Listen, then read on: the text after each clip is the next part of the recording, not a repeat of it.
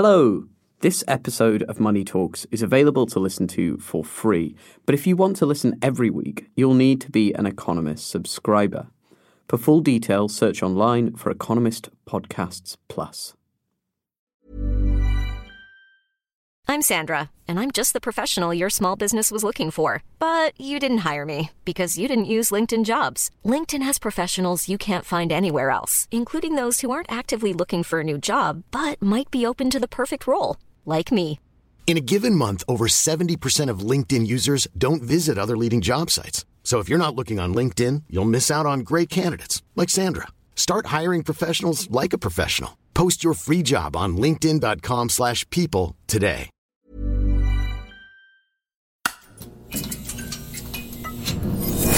The Economist. Despite its fast-paced reputation, some things in New York are meant to stay the same.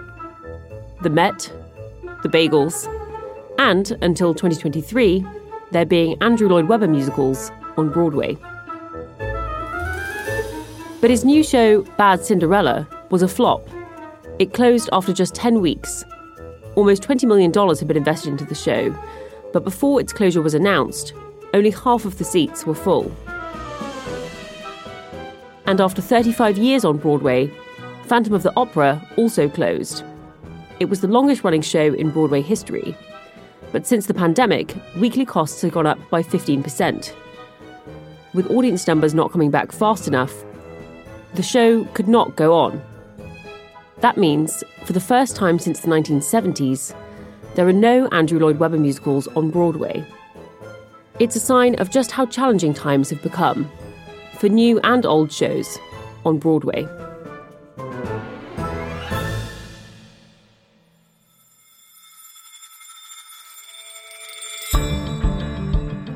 You're listening to Money Talks from The Economist, our weekly podcast on the markets, the economy and the world of business. In London, I'm Alice Fulwood. Also in London, I'm Tom Lee Devlin.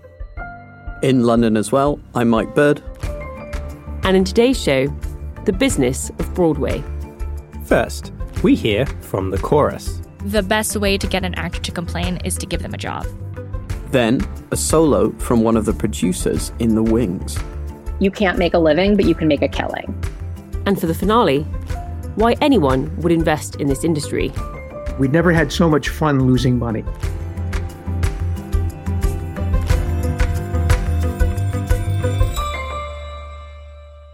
Tom, Mike, I am just trying to figure out if this is the first time we have actually all been in the same studio together, like, ever.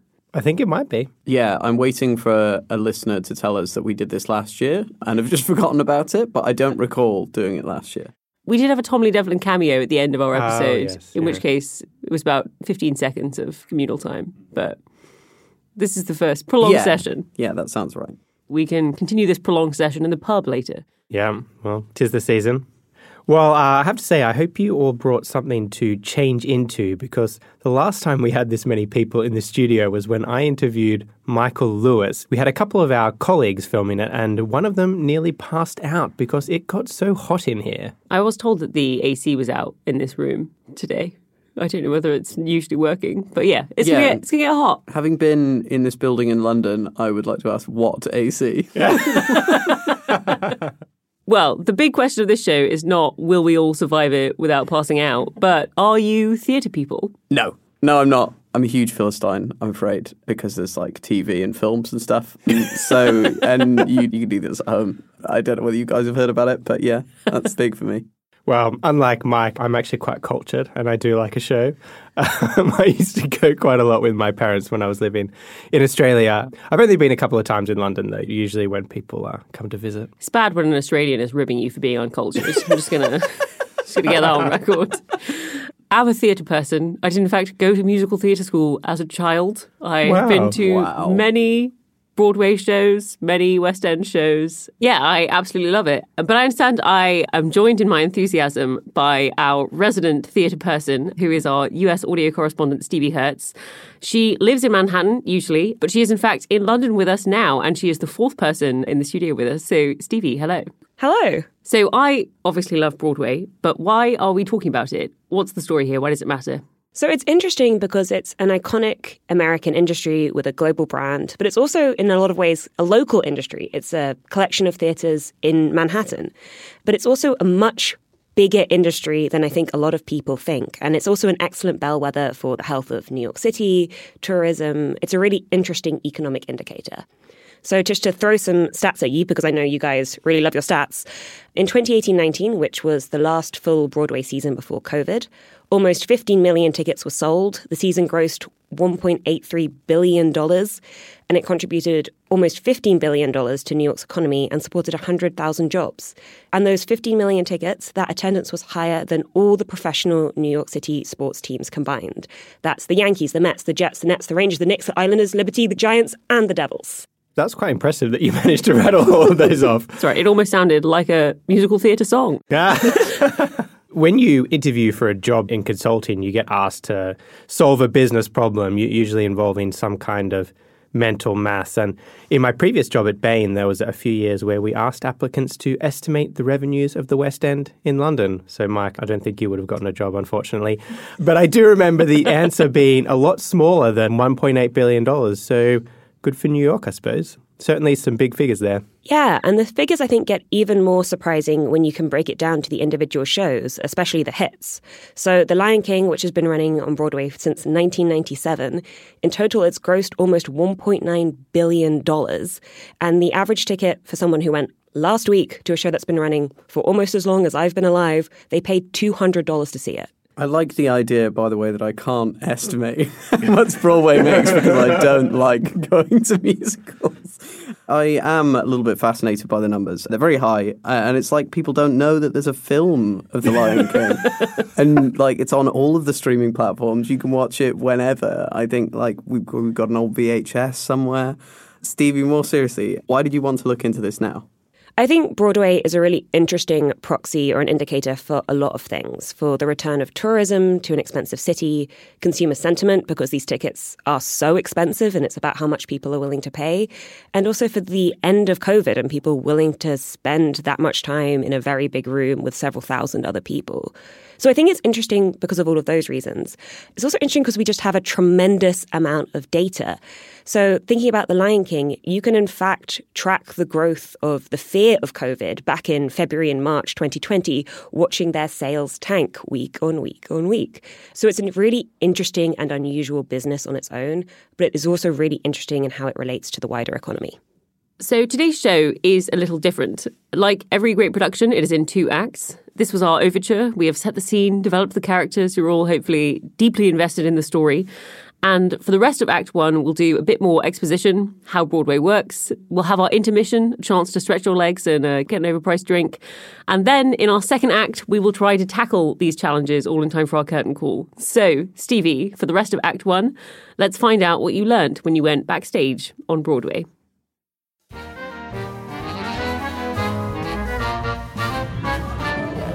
In the name of journalism, I have done something that no one should have to do, and I have come to Times Square on a Friday night, and I'm here to come to the TKTS line, which is a place where people can buy last-minute and discounted tickets and see what shows they're going to, why, and how they think about Broadway. What show did you guys just buy tickets for? Shucked. How did you decide Shucked?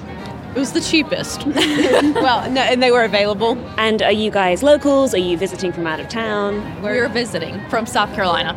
Why was this a thing that you wanted to do on your Friday night in New York? Well, I'm graduating, so this is kind of a graduation treat for me. Congratulations. Is it your first Broadway show, or is it? No, we've actually seen Hamilton and Juliet. All right, so you guys are theatre people. A little bit, I would say. And you said that it was the cheapest one, so kind of budget was something you were thinking about with this. For this one, just because it was the third show that we were seeing. Oh, you've seen 3 shows already this trip? Yeah. This is our first trip. Yeah. Wow, you guys are definitely theatre people. So what show did you guys just buy tickets for? We bought tickets to see Shucked at the Niederlander Theater. And so my story is whether Broadway is making money these days. What did you think of the price? How did that factor into your decision about what you were doing this evening? We were going to come no matter what. We actually bought tickets for tomorrow night at full price, and we paid them, and I think that people deserve them. I mean, they got hit so hard in the tourism crush with COVID. And if we can get we'll buy one full price, and then we come here to get a second one for half price, and it feels like that's fair. You're out here, you're in Times Square, which is an intense place to be at the best of times. Yes, it is. What are you doing here? I promote for shows. I talk about shows and say, hey, you should go see this, see that. Having to know about all of them, but steering them towards the ones that I work for. I work for the producers of the shows. How's Broadway doing these days? You know, honestly, I think there's a lot of people walking around Times Square looking at signs. I don't think they're going to Broadway shows. I've worked out here for 14 years, and if there was one theater empty during the holidays, it was the talk of the town. This holiday, there are 8 to 11 theaters empty. That's not good. Why do you think that is? Money. I don't think people can afford to come in, or maybe people are afraid to put money into shows, because it's really the same shows that are doing well. Wicked, Lion King, Aladdin, Six. I don't think Broadway's doing well at all.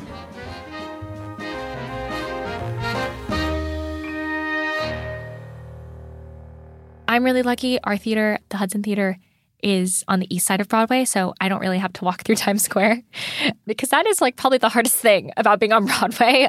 Liana Ray Concepcion is a singer, actor, and, as she puts it, occasional dancer. She's currently in the ensemble of Merrily We Roll Along, which is one of the hottest tickets on Broadway right now. Which makes it a weird kind of job, because it is her Broadway debut, and that's really exciting. But it is still work. Someone made the joke to me the other day that the best way to get an actor to complain is to give them a job. But I think it's easy. I think it's easy to complain. I think it's easy to be upset about whatever it is. But then it's a really good reminder that, it also is really good. And it really is a dream that we've all wanted. And it also is a job. We are doing the same show 8 times a week. And like with any job, how much you get paid and when is all part of it.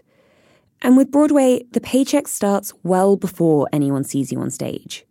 But they are precarious. There is an agreed-upon salary that you get on a weekly basis for doing 8 shows. There's also a difference between your rehearsal salary and your performance salary. Typically, a rehearsal salary is lower than a performance salary.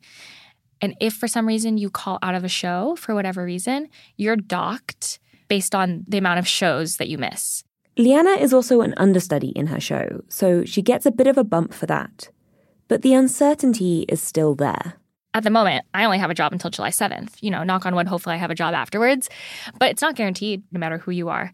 So I'm actually putting away, basically all the money that I'm making with Merrily so that when the show does end, and if for some reason I don't have anything, I will be comfortable and good. But I am still working at a coffee shop at the moment. That is kind of my spending money. Because, you just got to be a little bit more responsible these days. New York is expensive.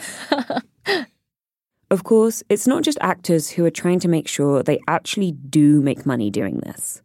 For Broadway as a whole, that's what producers are for. Of course, we're responsible for the capitalization of a show.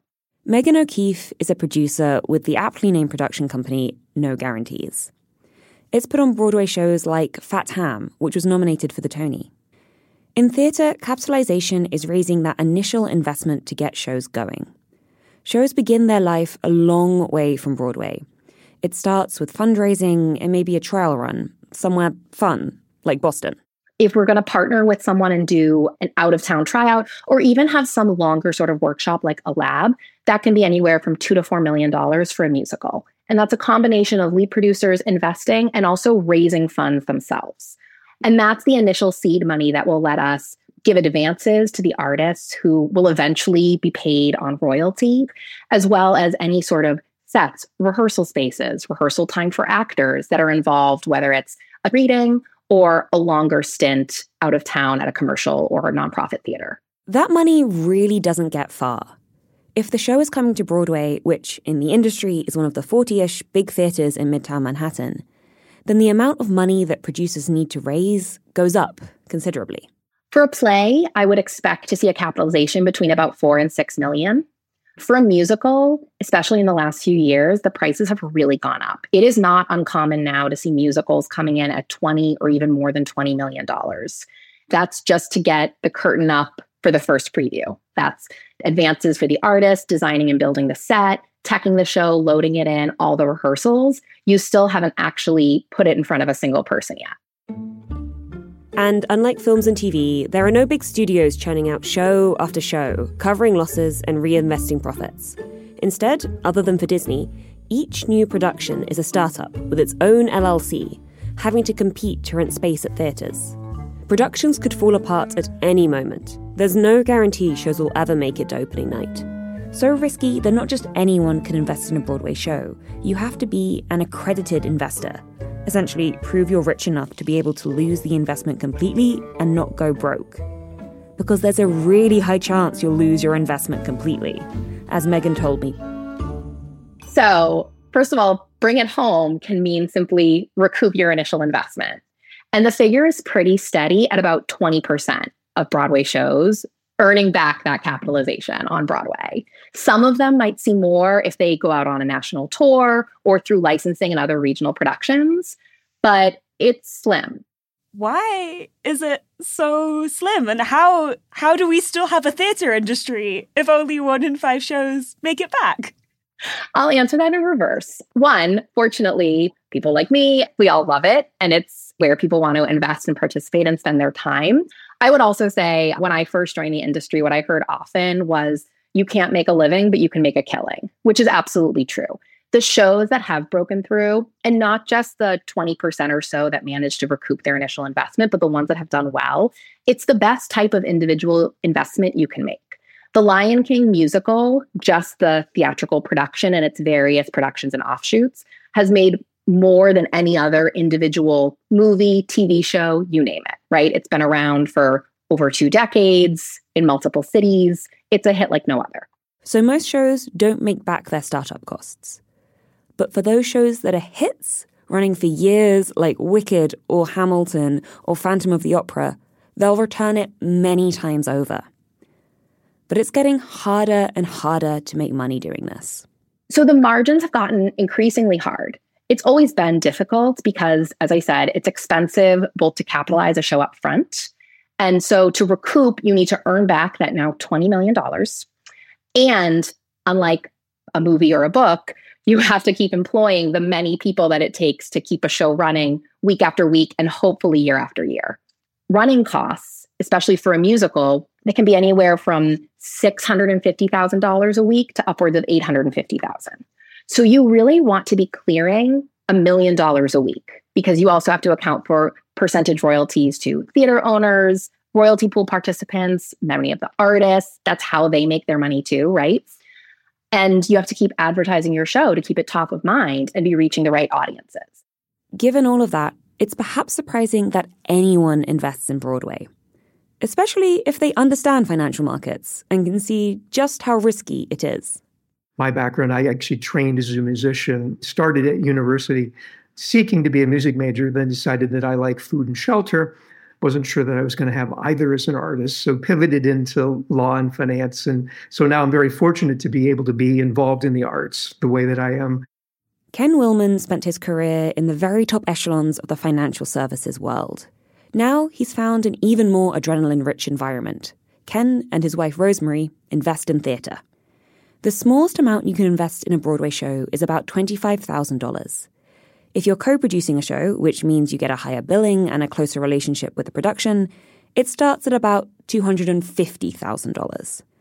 Ken and Rosemary first got involved in Broadway after being on the board of a theatre in Seattle. When another board member said they were taking a show to New York, the Willmans got an offer to invest. My wife and I talked about it, and we thought, you just don't know if you're going to be asked to do something like this more than once.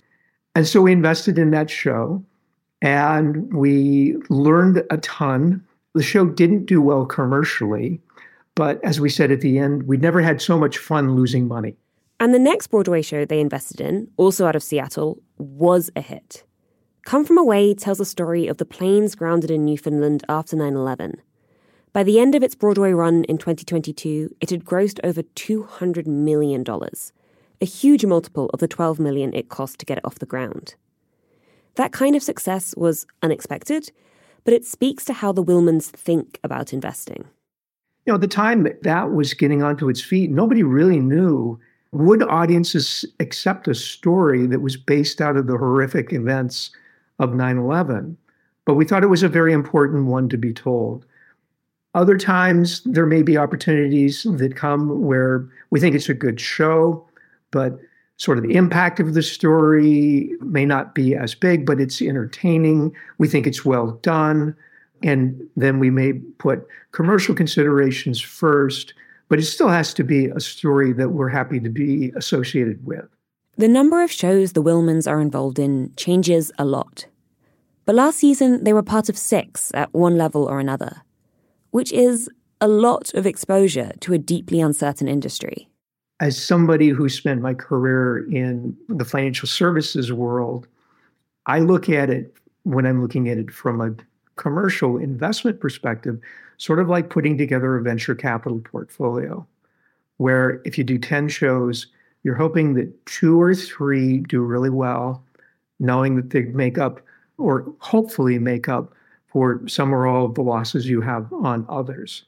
The reality, probably for most people involved in this business, is that if you wanted to, invest in a pool of high-risk assets, there are other ways of investing your money that are going to give you a better return over time.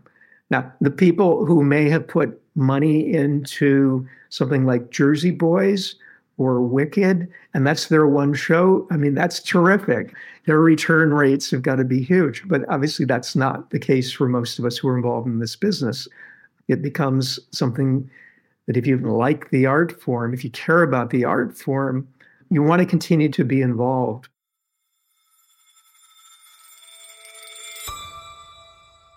So, Alice, Tom, and Mike, that was the Act 1. The safety curtain is down on the stage. What do you think? Will you stay for Act 2? I really enjoyed the whole package, but particularly the bit where you were describing accredited investors, because that's like one of the crunchiest, most boring parts of my day job. Right. It's like what accredited investors can and cannot do in America, combined with what, as I have revealed, what is one of my favorite hobbies. And, it's wonderful to see these worlds collide. It's probably bad for my personal portfolio that I know that you can do this now. I don't have $250,000 lying around, but you believe me, if I did... This is, regardless of the returns, it does seem like quite a fun thing to be doing. Yeah, it's fascinating. And the economics of this is really interesting. I mean, you also see this kind of power curve dynamic in other sorts of creative businesses like music and art, where really only a very small number of acts make it big. But I suppose one difference between those and theatre is just the size of the investment. It doesn't cost $20 million to record an album or put together an art exhibition at a gallery. So I suppose it's probably a bit closer to film. And in that world, you have these kind of big studios that effectively invest in a portfolio of bets in the knowledge that some will probably flop, but others hopefully will pay off big time.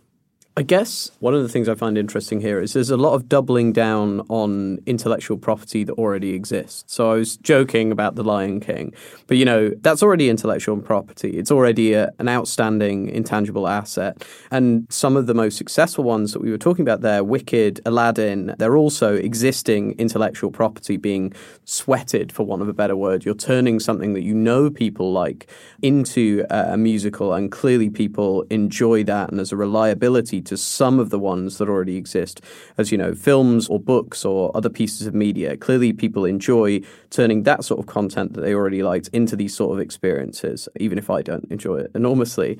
And I think it's interesting listening to people from the investment side there, because you're getting people who clearly, a little bit like the actors and the singers and the staff, who are doing this for the love of the game, to be honest. Like, even if you make a loss-making musical, you get to go to the musical and see it. It is really not quite like just pumping your money into some company that then collapses unspectacularly. You got to make a musical, which I think for most people doing this, that's the main reason that they're doing it. And it's really nice if they make lots of money, but they wanted to make a musical. I'm guessing you don't have that many investors in this industry who are totally dispassionate and, like me, simply do not want to spend their time going to musicals. Yeah, something people brought up to me again and again was how visceral an investment it was, that unlike having a portfolio, you get to go see it, and also you get to go to the parties, which seem to be very important to a lot of them. Deep down, everything is just about the parties, and you don't get that many parties for putting your money in an S&P 500 tracking fund, so... So that's the end of Act 1. We've set up the challenges facing our heroes, or I guess in Mike's eyes, people who make terrible things that he has no interest in I didn't say they were terrible. I said they weren't for me. At this point, we're going to have a quick intermission. So run to the bar to grab an overpriced glass of wine, and we'll be back for our grand finale. And you can leave before the acting. If you're not enjoying it, you should always keep that option open to yourself. But here at Money Talks, we'd rather you kept coming back again and again. We've made this episode of Money Talks available to listen to for free. But if you want to listen every week, you will need to be an Economist subscriber. For full details, search online for Economist Podcasts Plus. I'm Sandra, and I'm just the professional your small business was looking for. But you didn't hire me because you didn't use LinkedIn Jobs. LinkedIn has professionals you can't find anywhere else, including those who aren't actively looking for a new job, but might be open to the perfect role, like me.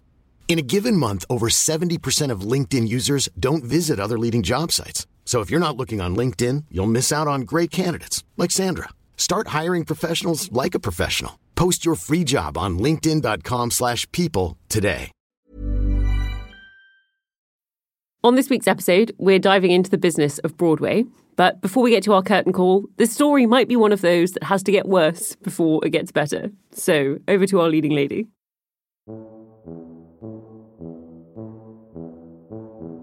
So the maths on Broadway has always been hard to make add up.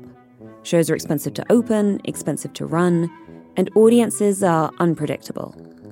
That stat about 1 in 5 shows recouping their investment has been around for decades. But COVID has made the business of investing in Broadway even more uncertain. Last season, which starts in the middle of the year, was the first full one since COVID.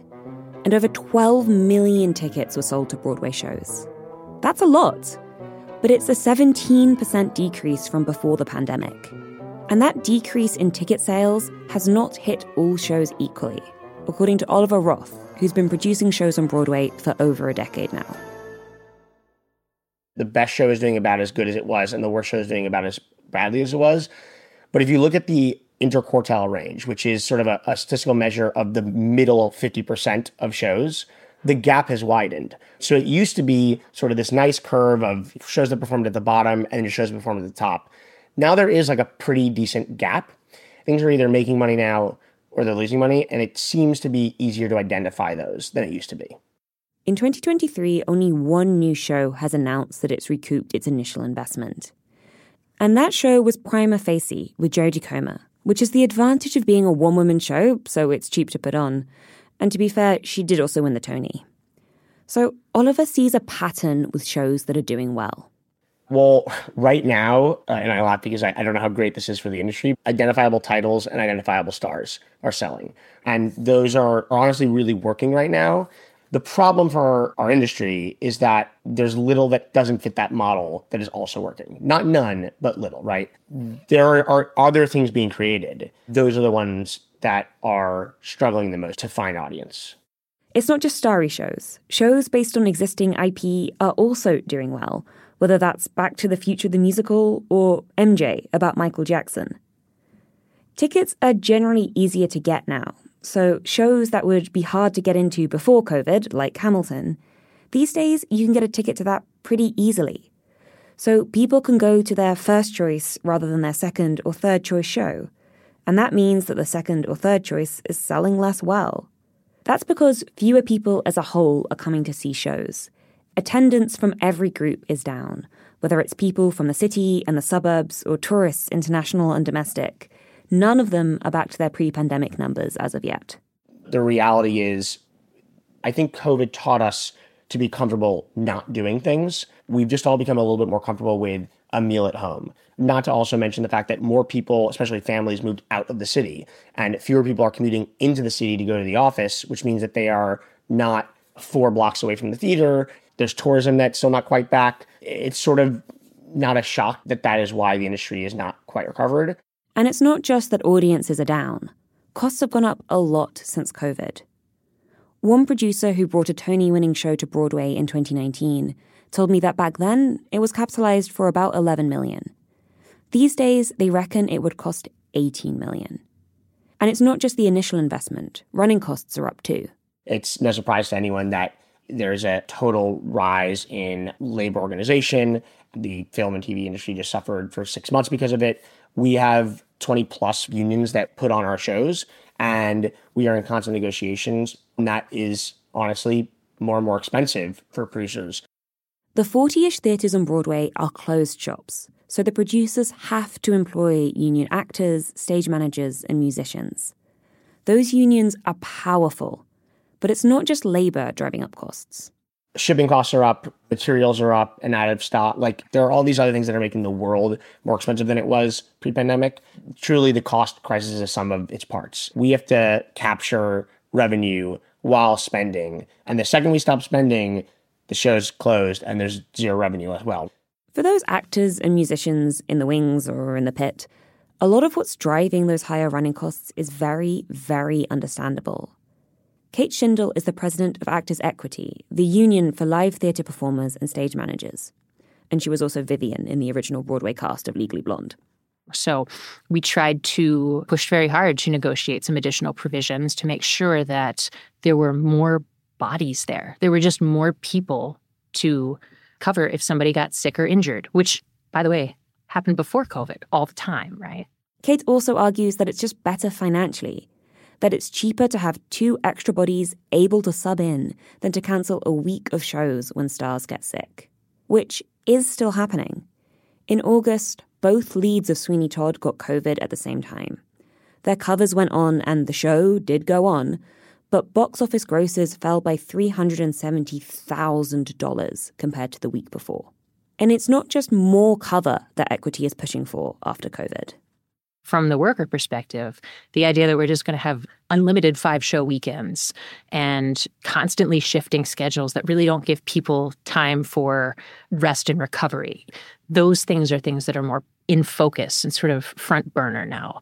There's no way around the fact that we tend to work during most people's leisure time, but trying to work within the parameters of our industry to make it more humane and more of a place where people can make a living, have a family if they want to, afford to live near where they work.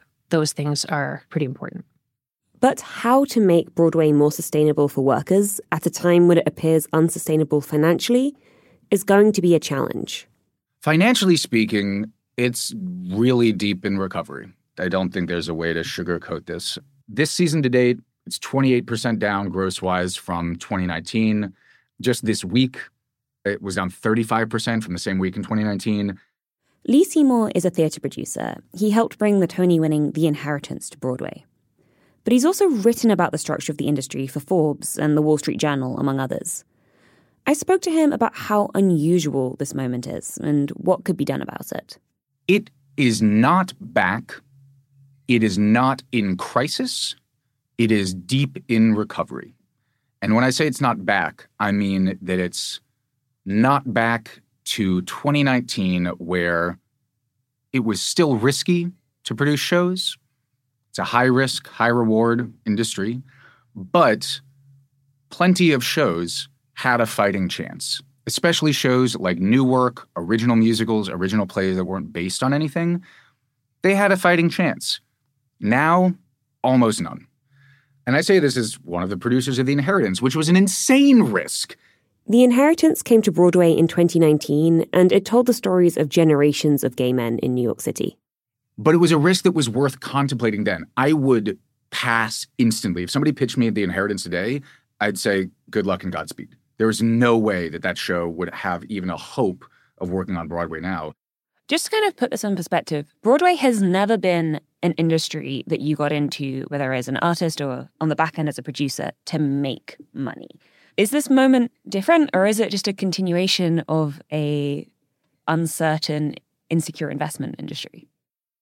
It will be back. The trouble is, for it to get back, we're in this almost paradox moment, because we need to move through this moment where many people are simply burning money to keep the lights on. We're just burning money to keep shows in theaters. Certain shows don't have audiences that are coming to them, which again has always been the case. There are always flops, there are always hits, but there's a lot of churn.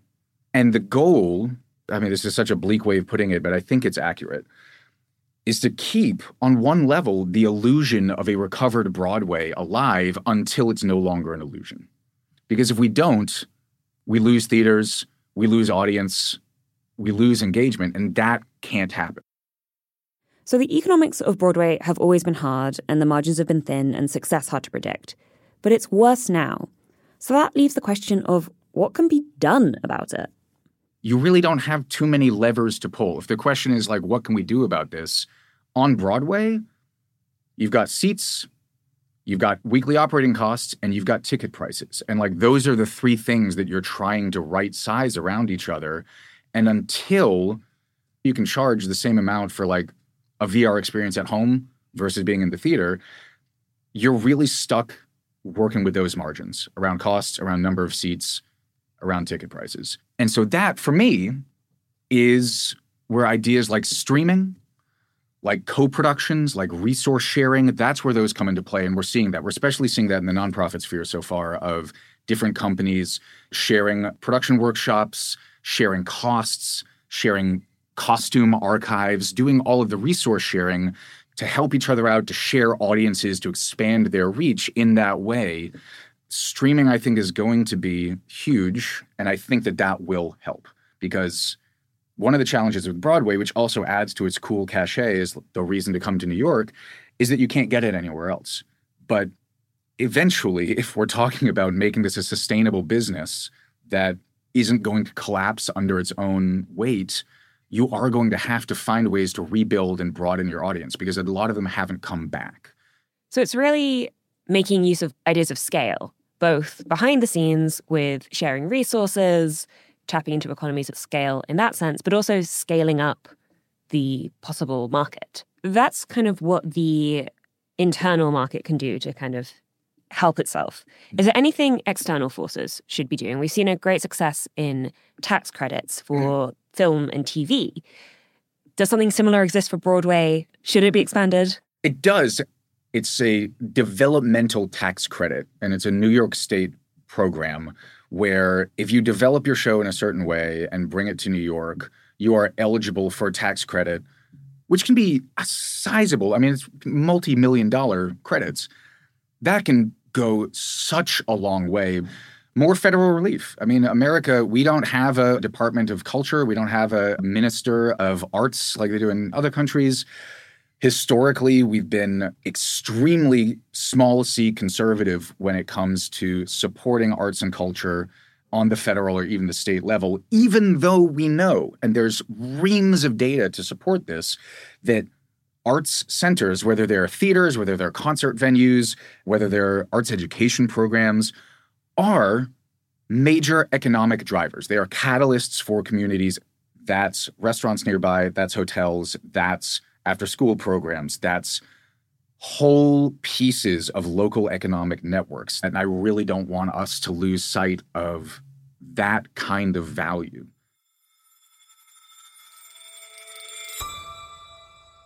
So Tom, Alice, Mike, I think that point from Lee there about finding more or new revenue streams is probably the most important for keeping Broadway going. Because the thing that all these shows have in common, as you were saying, Mike, is a brand, and that's super valuable, taking it on national tours or international tours, licensing to regional productions, maybe eventually making soundtracks. That's where more shows than that 20% can recoup some money.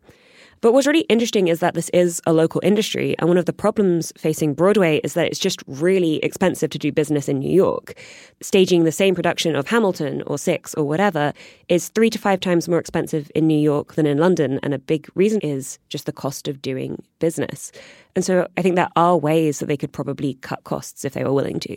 Actually, that touches on an interesting point that came up from Lee there around how governments think about supporting this and what the economic case is for that. I think traditionally support for the arts is maybe viewed as this kind of necessary but not especially productive investment for governments, kind of, to give the riffraff a bit of culture. But actually, I think you can make an argument that it is a helpful place-building strategy, and it also creates lots of positive externalities around spending in restaurants and bars and hotels and so on. And so thinking more broadly about the potential spillovers from this, I think maybe changes a little bit how you think about the value of these investments. Yeah, I thought the point that Oliver made at the top of that about the distribution of returns for shows having shifted was really interesting. I guess if rather than this sort of bell curve that he described, you now have this sort of barbell where you either lose a ton of money or make a ton of money, it suggests that sort of risk in this business has gone up, and there will need to be some adaptation of, the way people invest or how they do business to sort of help offset that in a way. We did an episode earlier this year about how AI and technology was going to change fame and potentially supercharge existing stars. So people like Taylor Swift can take advantage of avatars and automation of herself to flog herself to even more people and become even more famous. And I think it's interesting that it seems to have come up in this episode as well. People that are already famous being leaned on more as the draw for Broadway shows to sort of guarantee, hopefully, that it will be in that sort of top 20% or that sort of high-performing slice of shows rather than the ones that completely blow up. I understand why people in the industry feel some kind of disquiet about that, though, because, if you look at the sort of biggest historical stars of Broadway, people like Barbra Streisand, she eventually got her big break on Broadway after she'd been sort of working in nightclubs as a singer. And she got booked in one show that was a complete disaster and was closed on opening night, and then she eventually sort of managed to get booked in another, and she brought down the house. And if you're not going to put unknown people in those sort of leading lady positions anymore and that path is closed, then you'll have to sort of find those extraordinarily talented people some other way. Maybe they'll come up with through TV or movies or being a musician first. But the iconic story of Broadway, the sort of struggling star who gets cast in some sort of breakout show, maybe that doesn't really exist anymore, which is kind of sad. Yeah, I'm sort of wondering whether that makes Broadway increasingly a sort of ancillary piece of media that's attached to the existing intellectual property that we were talking about, rather than something that starts off as like a Broadway only or primarily Broadway piece of intellectual property that things are then developed off of.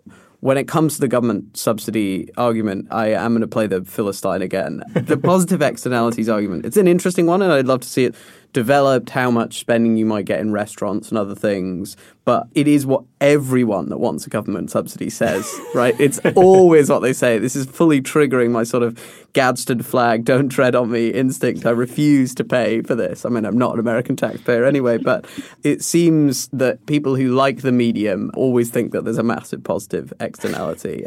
I'm reminded a little bit as well of the time that the French government gave, I think, all 18-year-olds or all young people of a certain age a sort of arts-only voucher, and they spent a very large portion of it on comic books, which I don't think was the intention.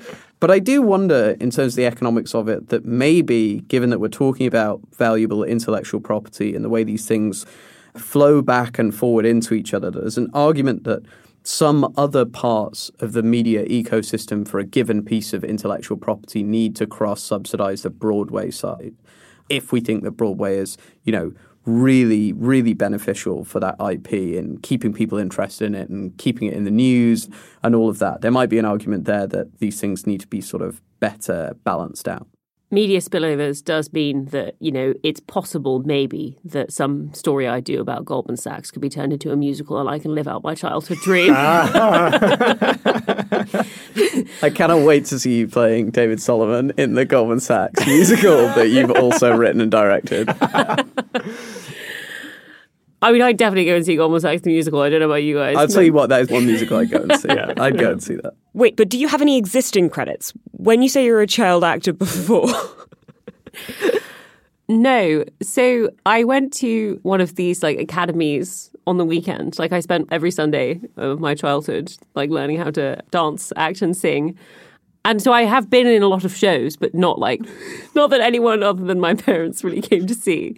But yeah, things like Little Shop of Horrors. Is it Daphne, I think?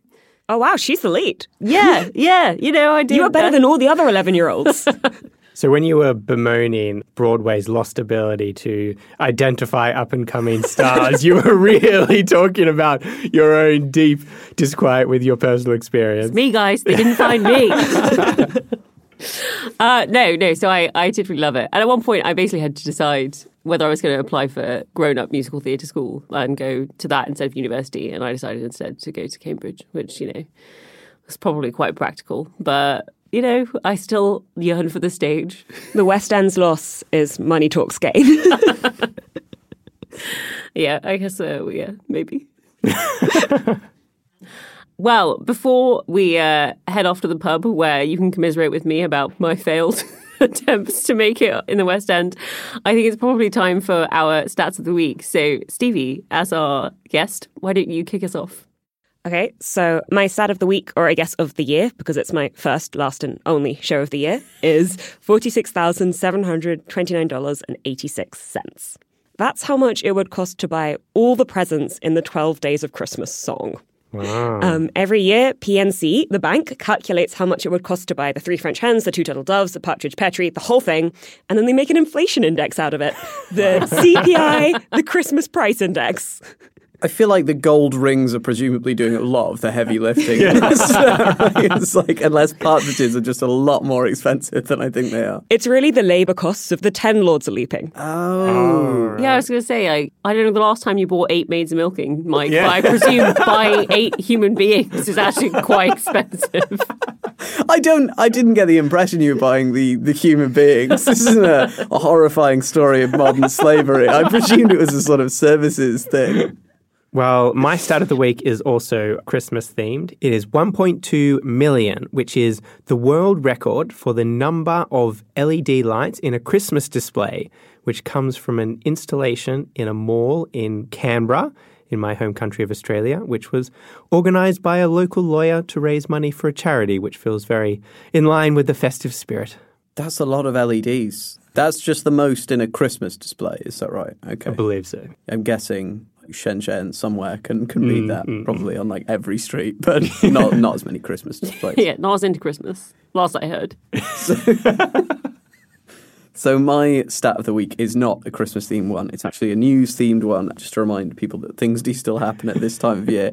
And it's $55, and that's the figure per share, that Nippon Steel is buying US steel for. I must admit, I wasn't paying a huge amount of attention to potential acquirers of US steel, but there's something incredibly late 1980s about this deal. I woke up the other day and I saw Nippon Steel buys US steel for $14 billion, and it was a genuine what year am I living in moment. It feels very, very Japanese real estate company buys Rockefeller Center sort of transaction.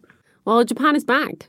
Last I checked, Yeah. equity market's up. Yeah. It has inflation. Incredibly weak yen, so I wouldn't buy huge stakes in a US company personally, but I'm not Nippon Steel. I'm sure they know what they're doing. My stat of the week is actually also a news-themed one, and it is 12%, which is the percentage of global shipping commerce that goes through the Red Sea. And now will probably have to be routed around the Red Sea after some Houthi rebels started attacking ships. And it feels like we can't really get through a year now without having some sort of canal or shipping strait related crisis. And, right on the eve of the end of the year, we've got one in 2023 as well. Yeah, I saw it was Evergreen saying they won't go through the Red Sea anymore, right? Maybe don't go through the shallow bit of the canal, guys. With that, all that's left to do is thank Stevie Hertz, give her a standing ovation for all her work on this week's episode. So thank you so much for joining us, Stevie. Thanks for having me. And thank you all for listening to Money Talks. You can always write to us at podcasts@economist.com. Today's show was produced by Stevie Hertz, Dan Asher, and Marie Keyworth. Our sound engineer is Ting Lee Lim. And the executive producer is Marguerite Howe. I'm Alice Fulwood. I'm Mike Bird. I'm Tom Lee Devlin. And this is The Economist.